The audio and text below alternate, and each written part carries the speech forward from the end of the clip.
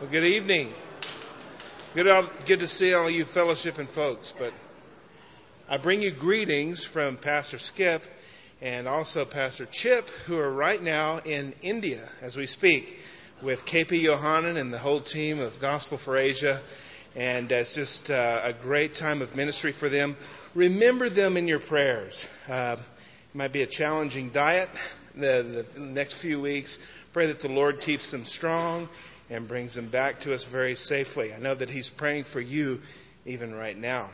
Well, tonight we have a special guest. And he's not someone from a far country. He's one of our own. In fact, he's been here from the very beginning. And God's used him to go out and plant a church up in Silver City. And he's just a great pastor, longtime friend of the ministry, longtime member of this fellowship. Would you please welcome Pastor Joseph Gros?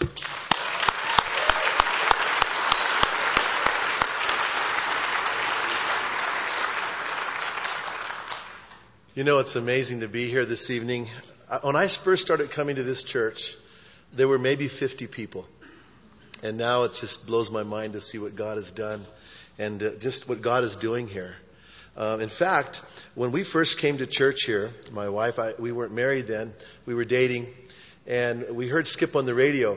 And we were going to a Pentecostal church at that time. And, you know, when you go to a church like that, what we were learning every week was how to get saved, how to get saved, how to get saved. And, you know, pretty soon you're like, okay, I'm saved. Now what do I do? You know? And so we heard Skip on the radio, and we came out to listen to him. And they met over at the Far North movie theater then. And Skip played guitar, and these two young girls, Laura and Lisa, I think, the DiJesu sisters were playing, singing with Skip. And we fell in love with the teaching of the Word of God, and we started to come here. And not too long after that, Skip married us. In fact, let's see if there's Skip. I had a feeling you might laugh because he looks so much different and I look so much the same. Yeah, isn't it? Yeah. In fact, I grayed my hair a little bit so he'd feel better. But no, Skip was such a blessing. I'll tell you, on our wedding day, Skip tells me we got married at Roosevelt Park here in Albuquerque.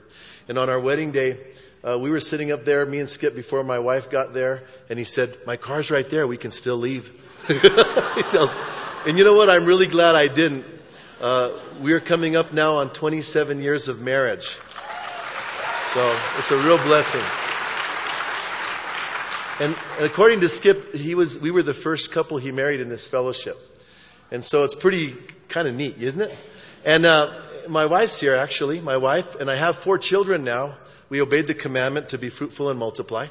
And so we're here, some of us. Why don't you stand up? My family's here, my wife and my 2 daughters. Yes. And I have so many stories I could tell. But we need to get into the Word this evening. A lot of my other family members are here as well this evening. I grew up in Bernalillo. And I went to school in Bernalillo until the 11th grade. Then I transferred to Cibola High School. I graduated from Cibola High School back in 1978. Yes, there were schools back then even. But it's great to be here this evening. Open your Bibles up to the book of Revelation, please. Revelation chapter 19 is where we're going to be at tonight. I realize you guys are going through the Bible and the Bible from 30,000 feet. Well, we're going to, come a little bit lower this evening and take a look at chapter 19. Just a quick laying of a foundation for this evening's study. At this point in the book, this is the last 7-year period called the tribulation period. At this point, we're past the dark days of God's judgments, the 3 sets of judgments that come upon the earth during that last 7 years. We're past the seal judgments, the trumpets and the bowls. Also at this point, God has brought judgment upon religious and political Babylon, which happened in chapters 17 and 18. Babylon the Great is fallen, the angel proclaimed in chapter 18, verse 2. If you're wondering what is Babylon, well, Babylon was a satanic system, or the satanic system that will be headed by the false prophet and the beast or the Antichrist, that will deceive the whole world and lead the world astray from the Lord during that last 7-year period. It will fall by the mighty hand of God. In fact, in chapter 18, verse 8, it says, For strong is the Lord who judges her. Now, when the Lord did bring judgment upon Babylon, or will bring judgment upon Babylon, that will mean that there will be a response from heaven. As the earth and all who are attached to religious and political Babylon mourn, weep, and lament, heaven's response is the total opposite. In fact, look at chapter 18, verse 20. It says, Rejoice over her, O heaven, and you holy apostles and prophets, for God has avenged you on her. One of the reasons that God brings judgment upon Babylon is that Babylon was guilty of the shedding of the blood of the saints. And so God deals with that system. In fact, look at verse 24 of chapter 18. It says, In her was found the blood of prophets and saints and of all who were slain on the earth. Now, back in chapter 11, we were told earlier in the book of Revelation that this system, Babylon, murdered the 2 witnesses, God's witnesses, that were sent by the Lord to bring the message of salvation to the world. And instead of responding, they murdered those 2 witnesses. And so there was persecution, and there will be persecution upon the saints or the believers that are on the earth during that last 7-year period. In fact, when we talk about persecution, it's not anything new to the church. The early church suffered persecution. Even today, the church suffers persecution. In fact, in that part of the world where Skip is at, there's a lot of persecution against the believers there in India. Different parts of the world. In fact, statistically, they say that around 250,000 Christians a year die because of their faith in the world today. So, it's not anything new, but during that last 7-year period, there will be tremendous persecution against the believers on the planet. And in fact, they were so hardened during that, or they will be so hardened during that time, that after they murdered those 2 witnesses, they actually declared a holiday and exchanged gifts. So at this point in the book of Revelation, the shoe is sort of on the other foot now. Because what's happening here is that God brings down His vengeance upon their wickedness. And as He does, they begin to mourn and they begin to weep. But while that is happening on earth, heaven is rejoicing. And they're rejoicing because chapter 19 really does begin a brand new era when God's judgment is manifest. And it brings about that which we have so long waited for, we have so long prayed for. I used to pray for it, even though I didn't know I was praying for it. I was raised in the Catholic Church, and I remember growing up, and I learned certain prayers, but I never really thought that much about what they meant. But part of the Lord's Prayer is, Thy kingdom come, Thy will be done on earth as it is in heaven. And so this is what's going to come about here in chapter 19. A new day is dawning, and darkness is going to be defeated finally. Now, chapter 19 reveals some incredible events. We're not going to have time to look at all of them this evening. But I'm sure that when Skip gets to this portion, he'll focus in on some of these things. But there are 2 great feasts here in chapter 19. One of the feasts you want to be a part of. The other one you don't want to be a part of. And I would ask you this question. Would you rather have dinner? Or would you rather be dinner? That's the question in this chapter. And so we have here the wedding, and also the wedding and the wedding feast of the bride. And as Jesus, of course, is the bridegroom. This chapter also reveals to us some a very incredible event, one that we've waited for, that we continue to wait for, and that we look forward to. And that is the return, or the second coming of Jesus Christ to this earth with His bride. And He will return to conquer in power and in great glory. And He will defeat His enemies. And we will, if you read ahead, we won't have a time to look at it this evening, but read ahead on your own. But there will be a massive war when Christ returns back. And that is called the Battle of Armageddon. It won't really be a war. It'll be more of a wipeout as Jesus wipes out His enemies. And so that second feast that I said you wouldn't want to be a part of is the feast spoken of in chapter 19. It's called the Supper of the Great God, where the birds of heaven come and they feast upon the dead bodies there in the valley, or there in Israel, and including the valley of Megiddo there. And so finally the question to that bumper sticker will be answered. We have in our town a lot of people that are really new agey. Silver City is a very new age community. But there's a lot of people that have this bumper sticker, and they drive around with this bumper sticker, and it says, "Who would Jesus bomb?" Have you ever seen that one? Are there any of those here in Albuquerque at all? No? There are? Yeah, you've seen them? Well, I've seen that bumper sticker a lot in our town, and this answers the question as to who would Jesus bomb. And because it tells us right here in Revelation 19 that he's going to bomb quite a few people. And so anyway, not that I'm happy about that or anything, but it will answer the question.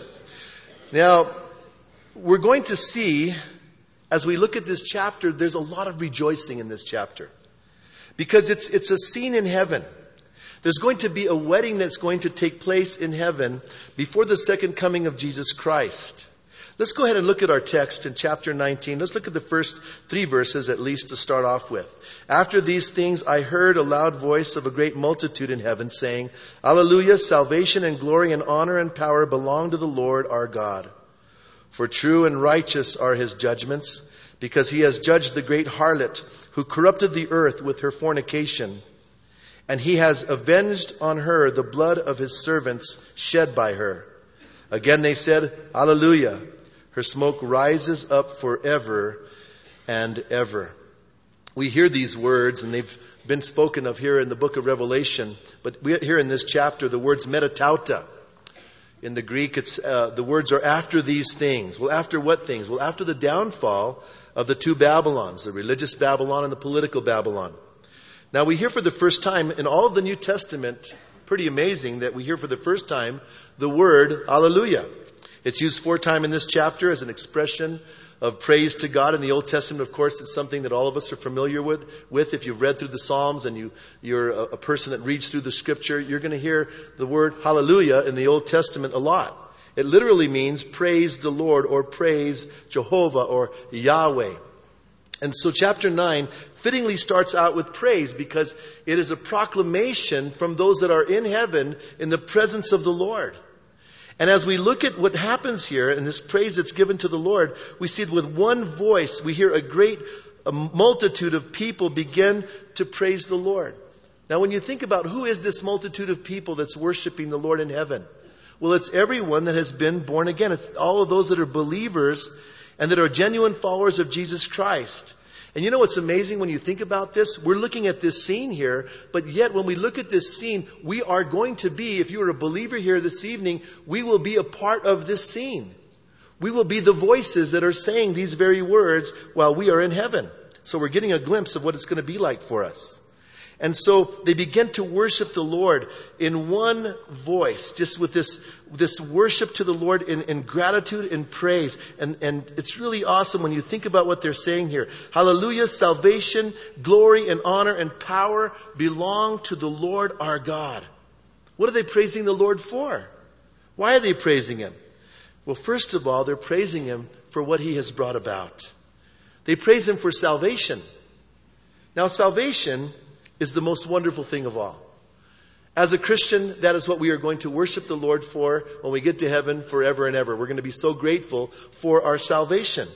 Now, salvation is a really multifaceted word.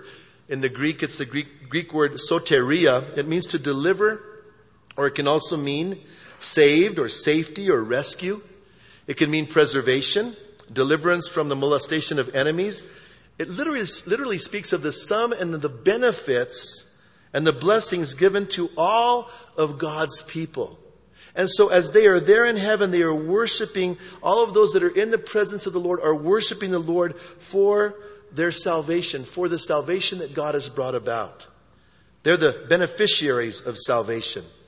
Now, we know that when we get to heaven, there's going to be different groups in heaven. Now, I don't mean that there's going to be like a Baptist section over there and the Presbyterians over there and then the Catholics over there and the Methodists over there and then the Lutherans over there. And, it's not going to be like that at all. We know that there's going to be different groups of saints in heaven, but there's going to be the Old Testament saints, then there'll be the New Testament saints, and then there will be the tribulation saints. These believers that are going to be alive on the earth that give their lives to Christ during the tribulation period. But all of them are going to worship the Lord for the same thing, Jews and Gentiles. They're all worshiping the Lord because of His salvation. Why are we saved and how are we saved? Very, very important questions. The Bible's very clear that we're saved because of the love of God. We're not saved because we are lovable, but we're saved because God loves us. And He loves us with an unconditional love. Can you imagine if we had to earn the love of God in some way? But God loves all of us unconditionally. We're also saved because of the mercy of God, the grace of God. We know that salvation is a total gift. It is a free gift from the Lord. In fact, Titus chapter 3 verse 4 tells us that when the kindness and the love of our Savior appeared, He saved us not because of any righteous works that we have done, but because of His mercy. And He saved us through the washing of rebirth and renewal by the Holy Spirit. So we know when we look at the whole idea of salvation is that it's the grace of God, the mercy of God that reaches down to us in our messed up condition. And many of us have lived there. I came out of that. I came out of drugs and alcohol and all of that stuff. And the Lord rescued me from that. And He was merciful to me. And He's forgiven me my sins. And that's what's so wonderful about understanding and coming to that place of knowing Christ, is that your sins can be forgiven no matter what you've done. And so that's why there's going to be so much praise in heaven, because we're all going to be there because we know that the Lord has forgiven us. But we have to be born again. And that's what He says. He saved us through the washing of rebirth and renewal by the Holy Spirit. Jesus said that is a must. In other words, if we are going to go to heaven, we have to be prepared to go there. We have to be cleansed by the blood of Christ. And that's what Jesus came to accomplish. That's what salvation is all about. Jesus came into this world, laid down His life on a cross. And by His death, He paid in full the debt of our sins. He took upon Himself the wrath of God. And of course, God's wrath was poured out upon innocent Jesus. Jesus was completely and totally innocent. He was without sin. He was spotless. But He died in the place of the guilty. He died in your place and He died in my place. And that's why the Bible talks about us now being justified. The word justified means to be declared innocent. It's not that we weren't innocent at all, but the Lord has declared us innocent because of what Christ has done for us. And Skip has said it many times, I learned it from him. Just as if I'd never sinned. That's the idea of being justified. That's how God looks at us now. And so it's such a blessing to know that we can have the forgiveness of sins. And when we get to heaven, one of the things that we'll be worshiping the Lord for over and over is the fact that we have salvation given to us. We had salvation given to us by the grace and the mercy and the love of God. And so we're going to be praising Him for eternity. And so we also see here that they are worshiping the Lord for other reasons, and we'll get to those here in a little bit. But all of this is because the worship always is focused on the Lord because of what He has done. They also praise Him in verse 2. Notice, in verse 2 it says, "For true and righteous are His judgments, because He has judged the great harlot who corrupted the earth with her fornication, and He has avenged on her the blood of His servants shed by her." They praise Him for another reason now. They praise the Lord. They're worshiping the Lord in heaven. We will be worshiping the Lord in heaven for His justice. You know what? In my mind, it is the epitome of not only arrogance and pride, but utter ignorance to ever, for any human being to ever accuse God of being unjust or unfair. To accuse God of wrongdoing. We, a mere mortal, accusing God. That's just plain ludicrous, if you think about it. It's laughable, it's absurd, it's foolish, it's preposterous, it's grotesque, and whatever else the thesaurus says. I mean, you look it up. There's a whole bunch of words in there. But we know that God is true, and God is righteous. True and righteous are His judgments. And He's going to be praised for that. We're going to praise Him for that. Over and over, the Bible makes clear about God, that God is true and God is just. Deuteronomy chapter 32 verse 4 says, "He is the rock, His work is perfect. For all His ways are justice, a God of truth and without injustice. Righteous and upright is He." Psalm 19 says, "The judgments of the Lord are true and righteous altogether." So He's being praised because He has justly judged the great harlot for her sins. We're told that she had corrupted the earth. How had she corrupted the earth? Through her fornication. Now we know that the word fornication is the Greek word porneia. The basic word speaks about sexual activity outside of marriage under any circumstances. God defines marriage very clearly for us in the book of Genesis. Jesus clarifies that or reiterates what marriage is in Matthew chapter 19. But fornication or porneia is sex outside of marriage under any conditions whatsoever. But in this case, it's being used in a spiritual sense. So she had corrupted the earth with her fornication, and it's spiritual adultery is what he's talking about here. And so she had brought in this harlot had brought in a false religious system, a belief system.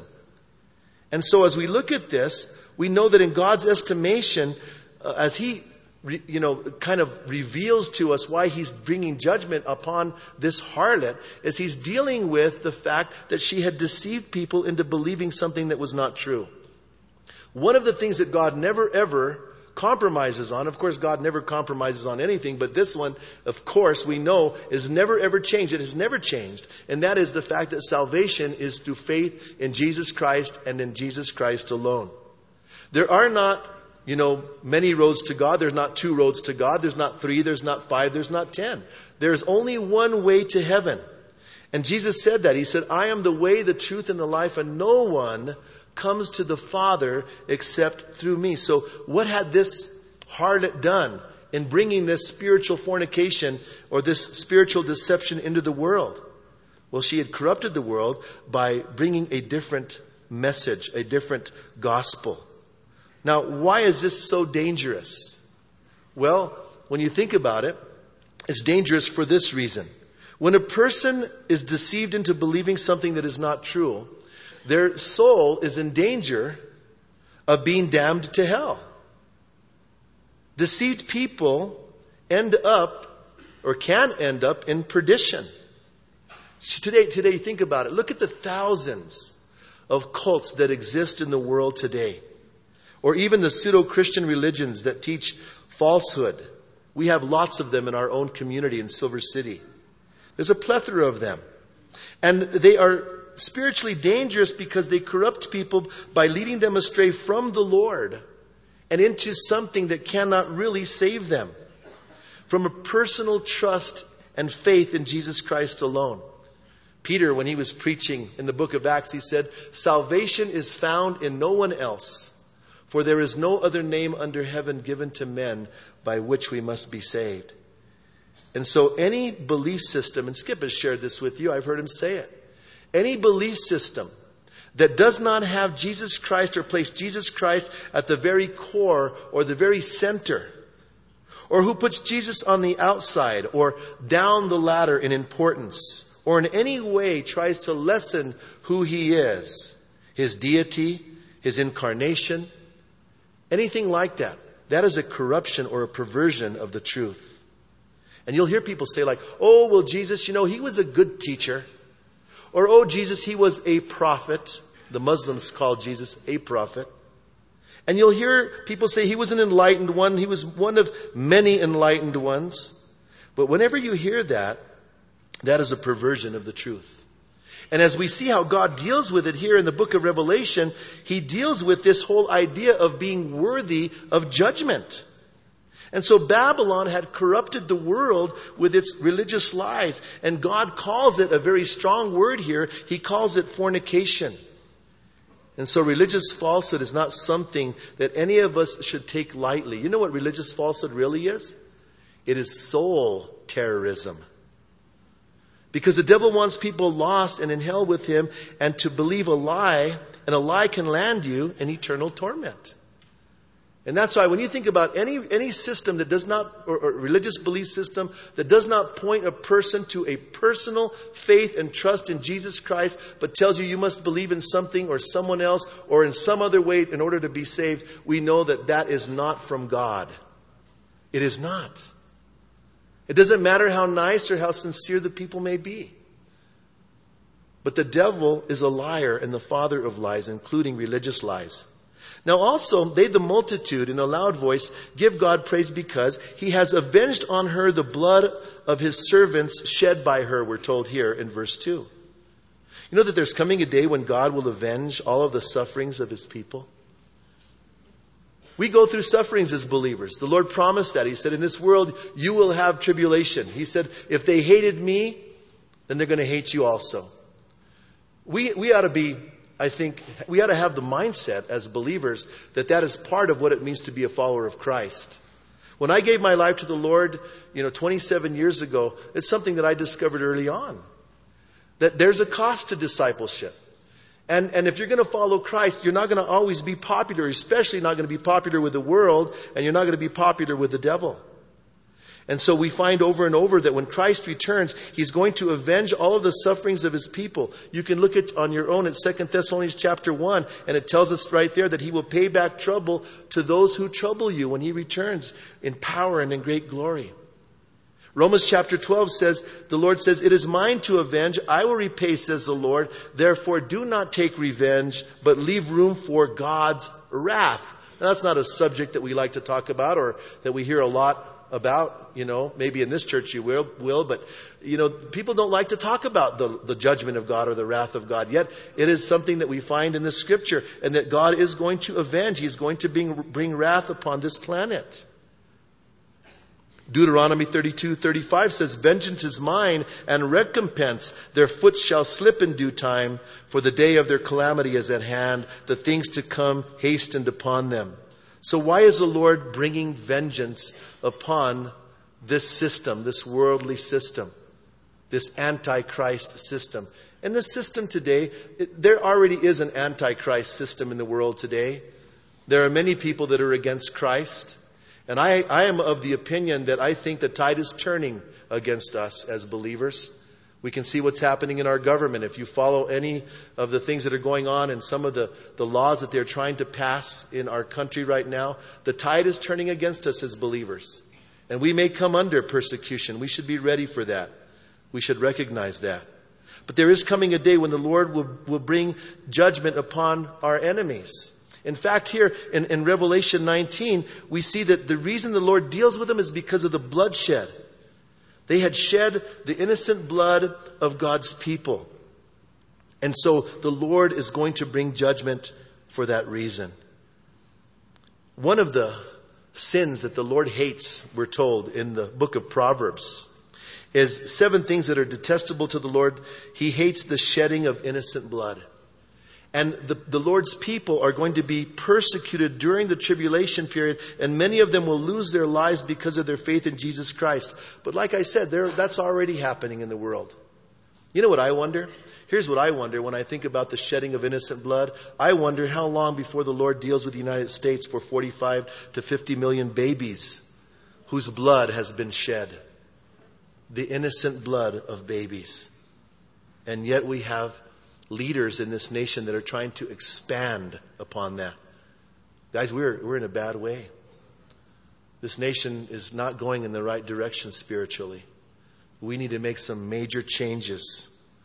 Otherwise, I just fear for this nation. And so we see that it's God who institutes this judgment. But he institutes this judgment because they had taken the lives of the innocent. You know that God is the one that instituted the death penalty in the Old Testament? If God instituted the death penalty, it cannot be wrong. Genesis chapter 9, the Lord tells us, if a man sheds a man's blood, then by man shall his blood be shed. For, and this is why the death penalty was instituted, for in the image of God has God made man. Do you realize that when a human being's life is taken, that human being is made in the very image of God? To murder a human being is to strike a blow against the very image of God. And that's why the death penalty was instituted by God. And so we look at this, but God is going to bring the death penalty upon these people for the shedding of the blood of his people. God is going to deal with them for what they've done. And so the death penalty obviously is scriptural. In fact, in Deuteronomy chapter 19, verse 10, the scripture talks about the guilt of bloodshed upon a land. That when bloodshed is not dealt with, then the Lord will end up dealing with those people because they are not bringing justice when there is wickedness, the wickedness of murder. And so we look at this and you think, well, where are we headed as a nation? Now, we see it's payday. God is going to bring judgment upon them. It's payday, which is praise day in heaven. It's payday on earth, praise day in heaven. Look at verse 3. And it says, again they said, hallelujah. Her smoke rises up forever and ever. So the Lord brings His judgment upon these two systems, the religious and the political Babylon. And as this judgment falls upon this system or these systems, there's praise in heaven. And now we notice this is not a temporary judgment, it's eternal. We notice that it's forever and ever. That's what it tells us there in verse 3. Her smoke rises up forever and ever. And so when the Lord deals with these people, it's going to be for an eternity. So you don't want to end up on the enemy side of Jesus, I'll tell you that. A lot of people don't like to talk about hell either. Another unpopular subject. But you know, Jesus warned about hell and spoke about hell more than He ever talked about heaven. It's a real place, just like heaven is a real place. And when we end up in either place, we're going to be there forever and ever and ever. And there is no changing places once you're already there. So, you know, we ought to think about that carefully the next time we think that the pleasures of sin, temporary pleasures of sin, are worth it. If you're living, I want to exhort you, if you're an unbeliever and you're living and practicing in sin right now, you really better think carefully about what you're doing. You better consider whether or not it's really worth it for a few years of pleasure versus an eternity of sorrow and suffering. To me, that's a really, really bad trade-off. That's a bad investment. Now, at this proclamation of praise, there's another response. Look what happens in verse 4. And the 24 elders and the 4 living creatures fell down and worshiped God who sat on the throne, saying, Amen, hallelujah. Amen means so be it, or may it be fulfilled. And so we see the 24 elders. Many believe that they represent the Old Testament and the New Testament saints. Also, we see the 4 living creatures. They are angelic beings who are constantly in the presence of the Lord, worshiping the Lord. They all begin to worship. And they're worshiping in conjunction with the great multitude in heaven. All of them fall before the Lord on their faces in reverence before a holy God. Another thing that I really believe that we have lost in the church today is a holy reverence for God. In heaven, you can see that there is a holy reverence for God, and we have lost that reverence, that respect for the Lord. Look at verse 5, another proclamation. Then a voice came from the throne saying, Praise our God, all you His servants and those who fear Him, both small and great. So there's a call now for all to come to worship the Lord, all who serve God, all who fear God, small and great. And hopefully we will be in that category. Hopefully you are already in that category right now. You are a worshiper of God. And so there's a call for that. Look at verse 6. Another wave. And I heard, as it were, the voice of a great multitude, and the sound of many waters, as the sound of mighty thundering, saying, Alleluia, for the Lord God omnipotent reigns. What do we see in heaven here? We see wave after wave of praise. They're praising the Lord. Why? Because He's worthy of praise. They are worshiping Him. And notice they say there in verse 6, for the Lord God omnipotent reigns. You know that there is no other being in all of the universe that is omnipotent? Only God. And God just had proved Himself as being omnipotent by overthrowing and defeating the Antichrist and the 2 Babylons. The word means, omnipotent means almighty, or He who holds sway over all things. He is the ruler of all.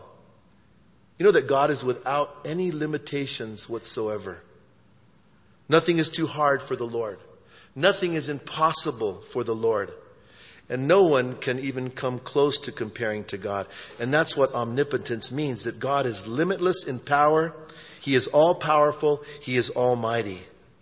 And you know what? That's who we're trusting in. That's who we're trusting in when we come to the Lord in prayer. That's who we're trusting in when we cast all of our cares upon Him. We're trusting in the one who is almighty, who is omnipotent. Not only is He omnipotent, He's omniscient. God is omniscient. He knows all things. Every detail about your life.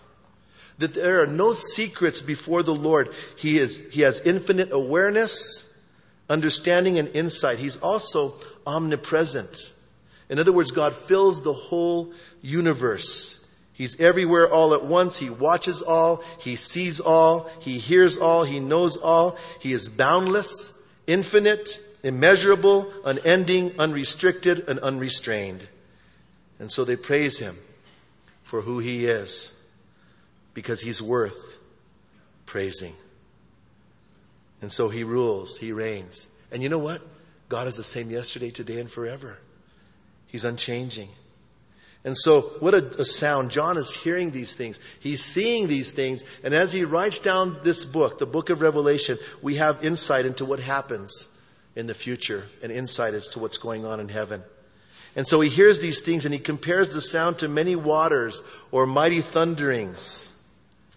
And it's really awesome because as these voices are sounding, that's how it sounds to John. Now the next reason for acclamation of praise and worship really involves us. Look at verse 7.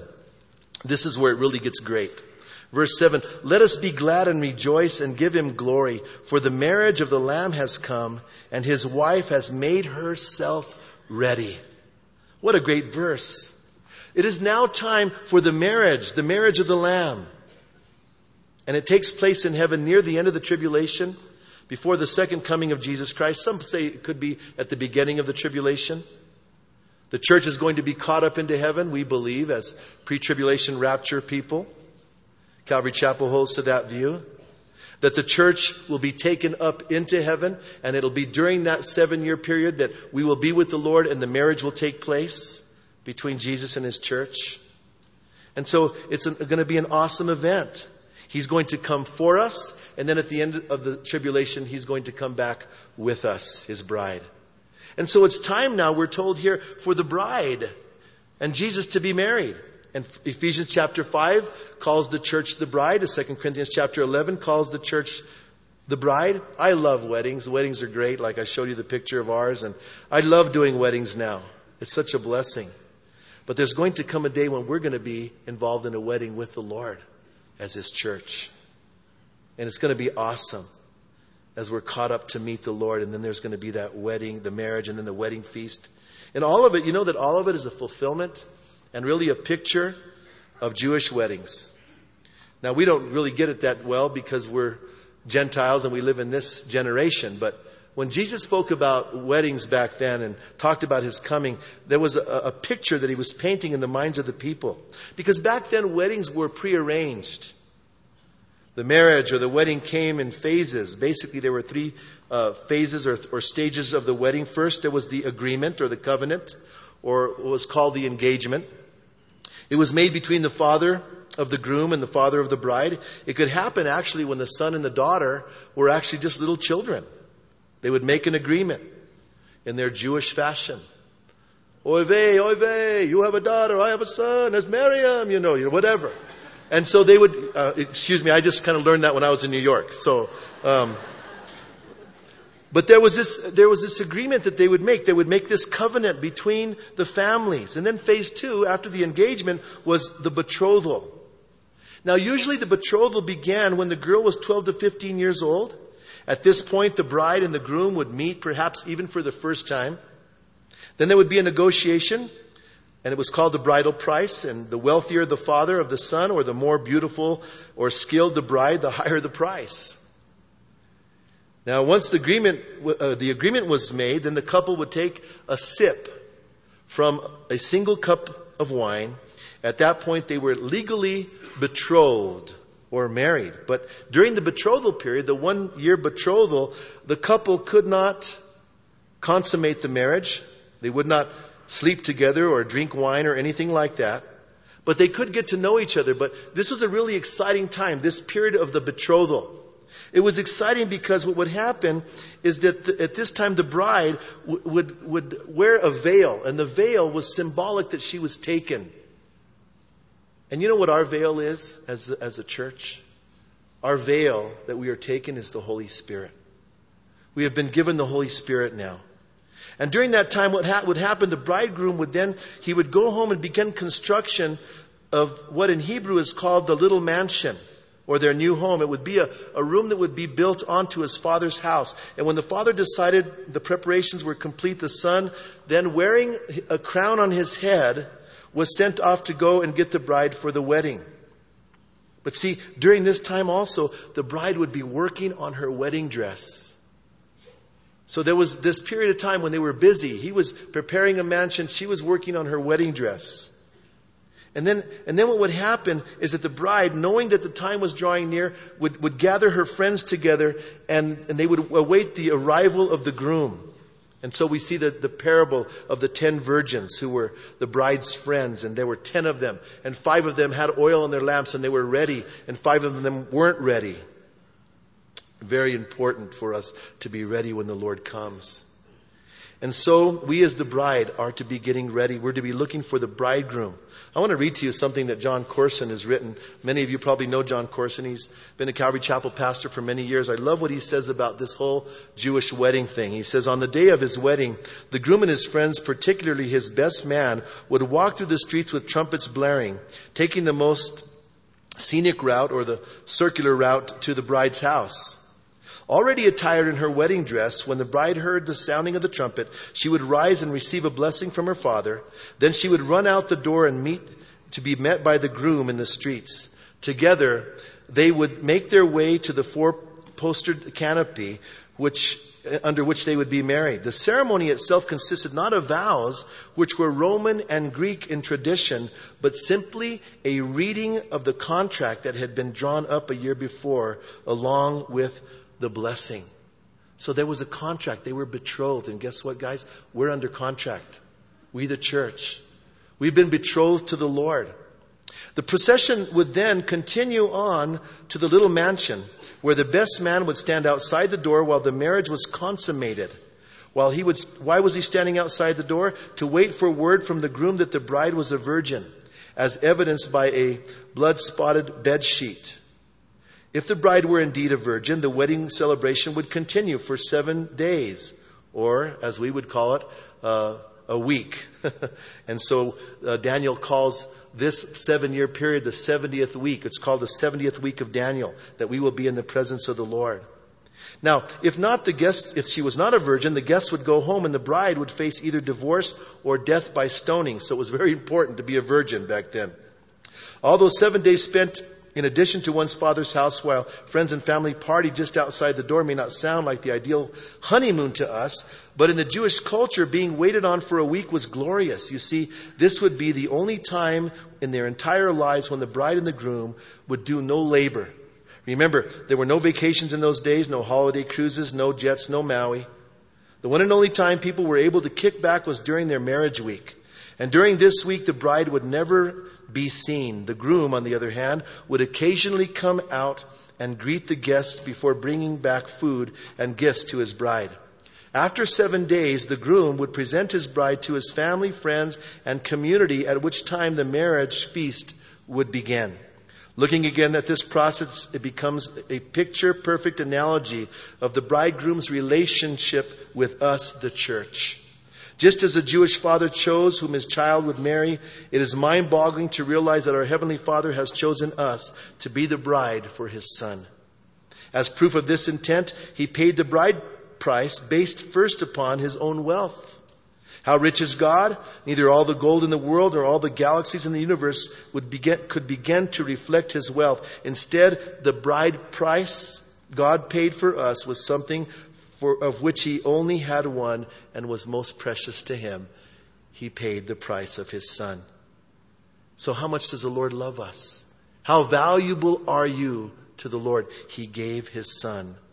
That's how worth it you are. And so it's a wonderful picture. We are the bride of Christ.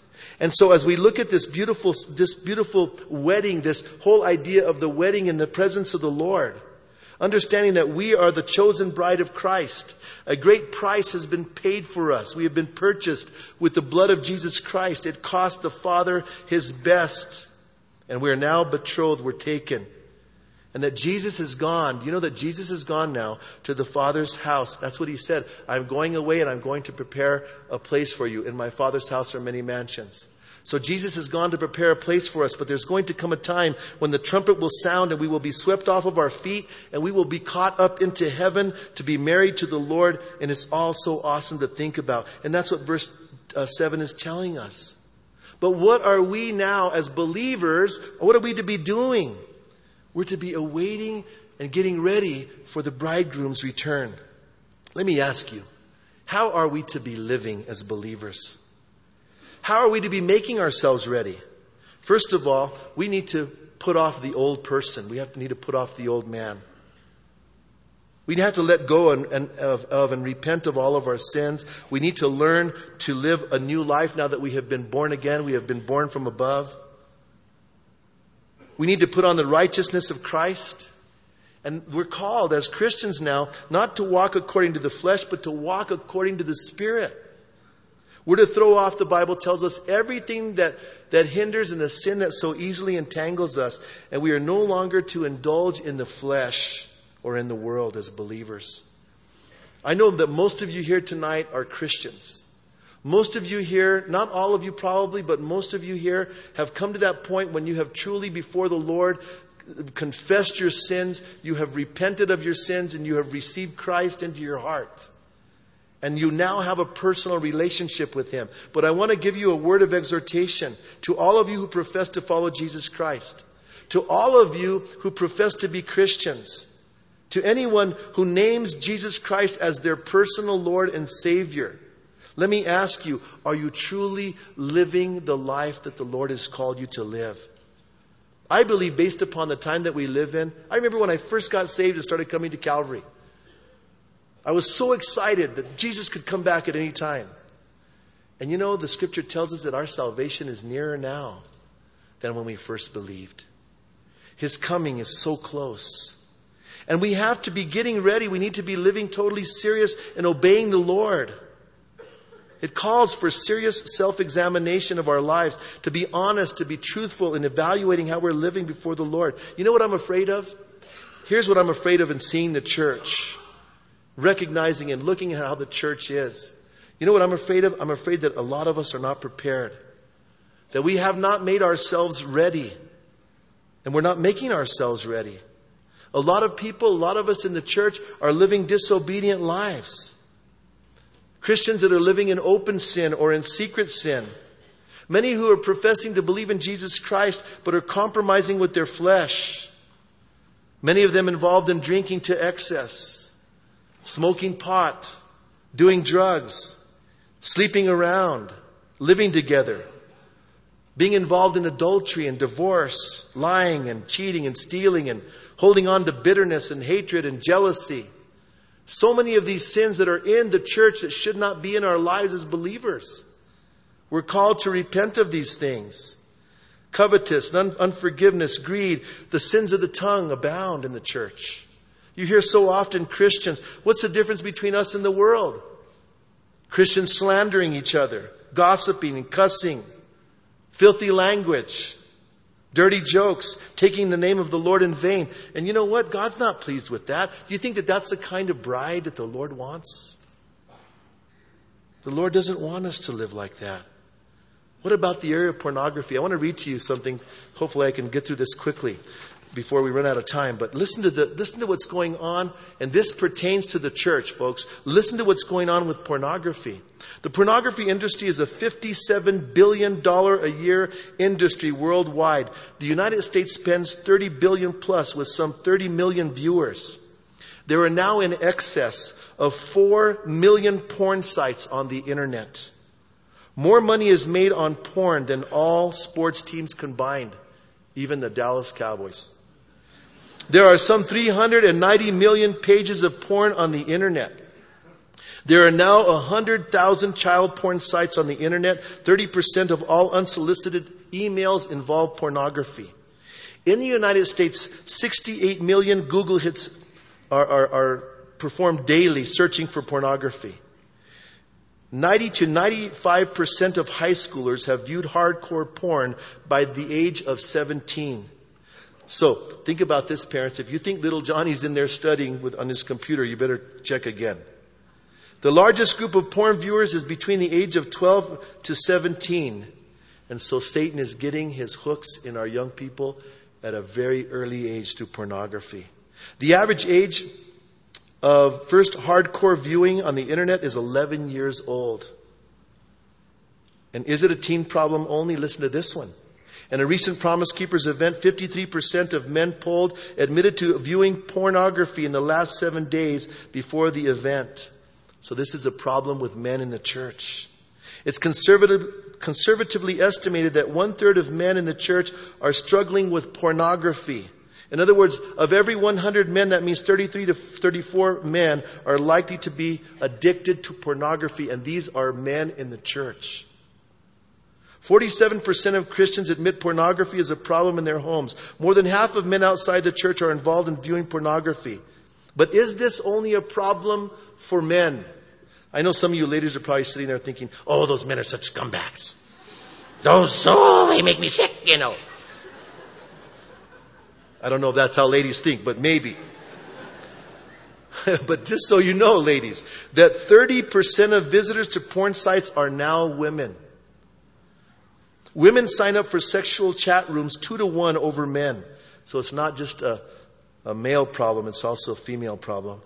There are now porn conventions popping up all over the country, giving out free pornography. 47% are funding pornography in some fashion.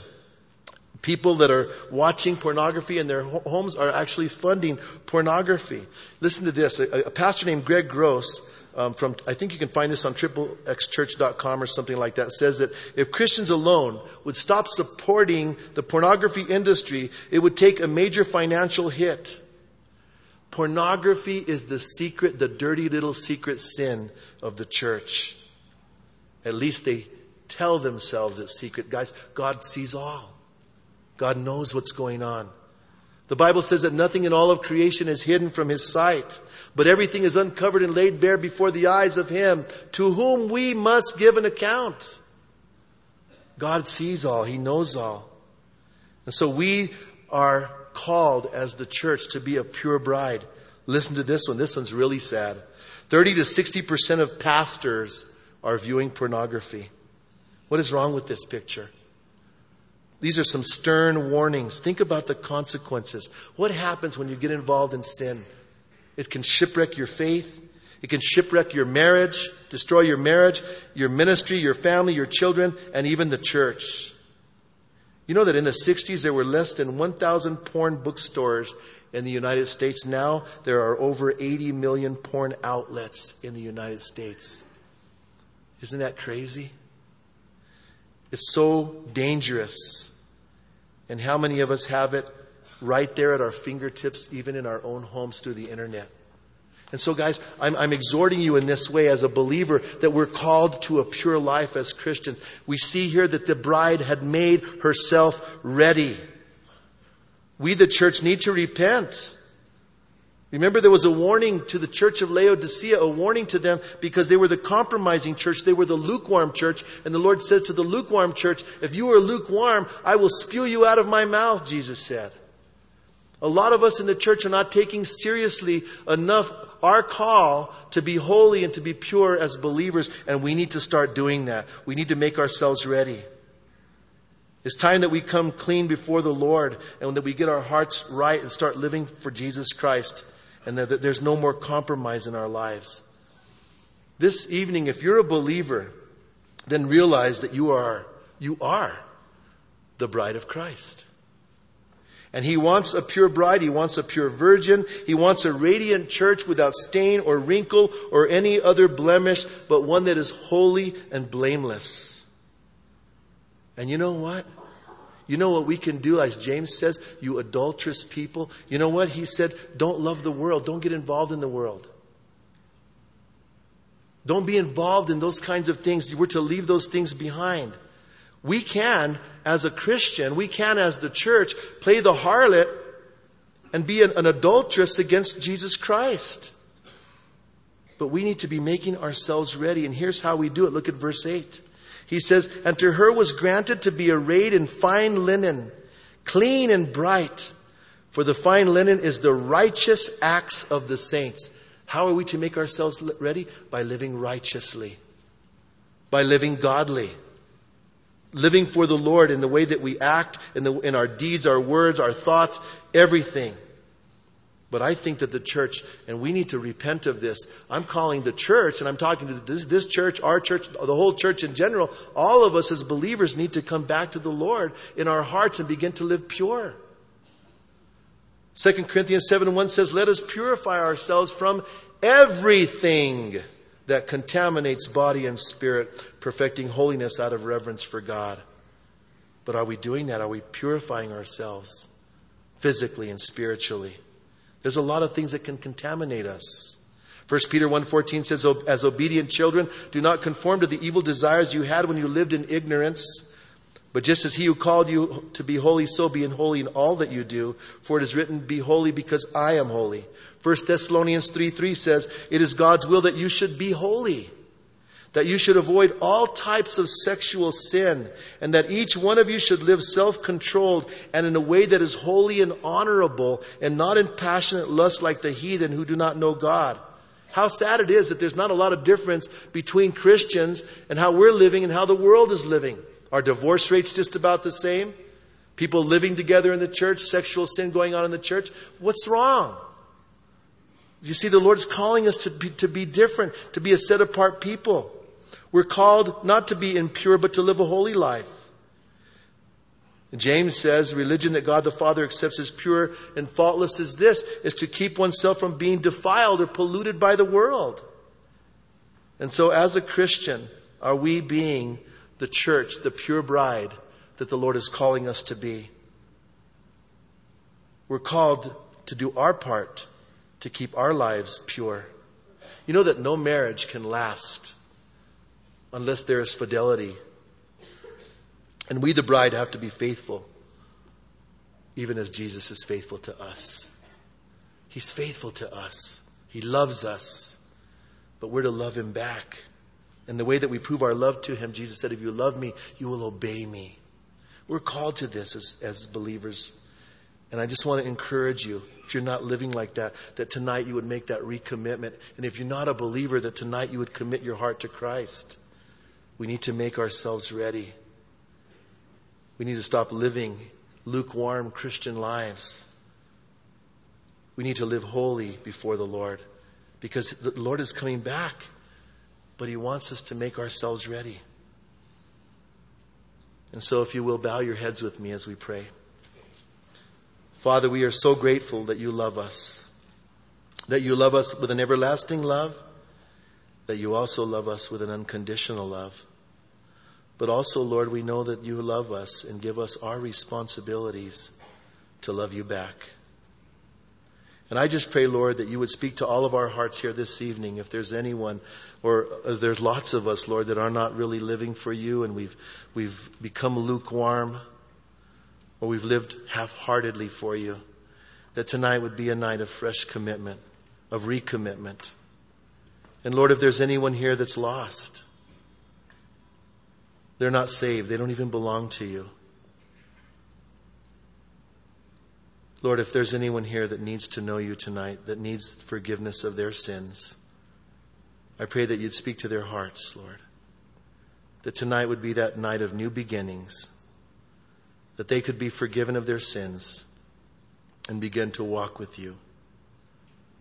Lord, we know that the bottom line is that if we want to go to heaven, we have to come on your terms.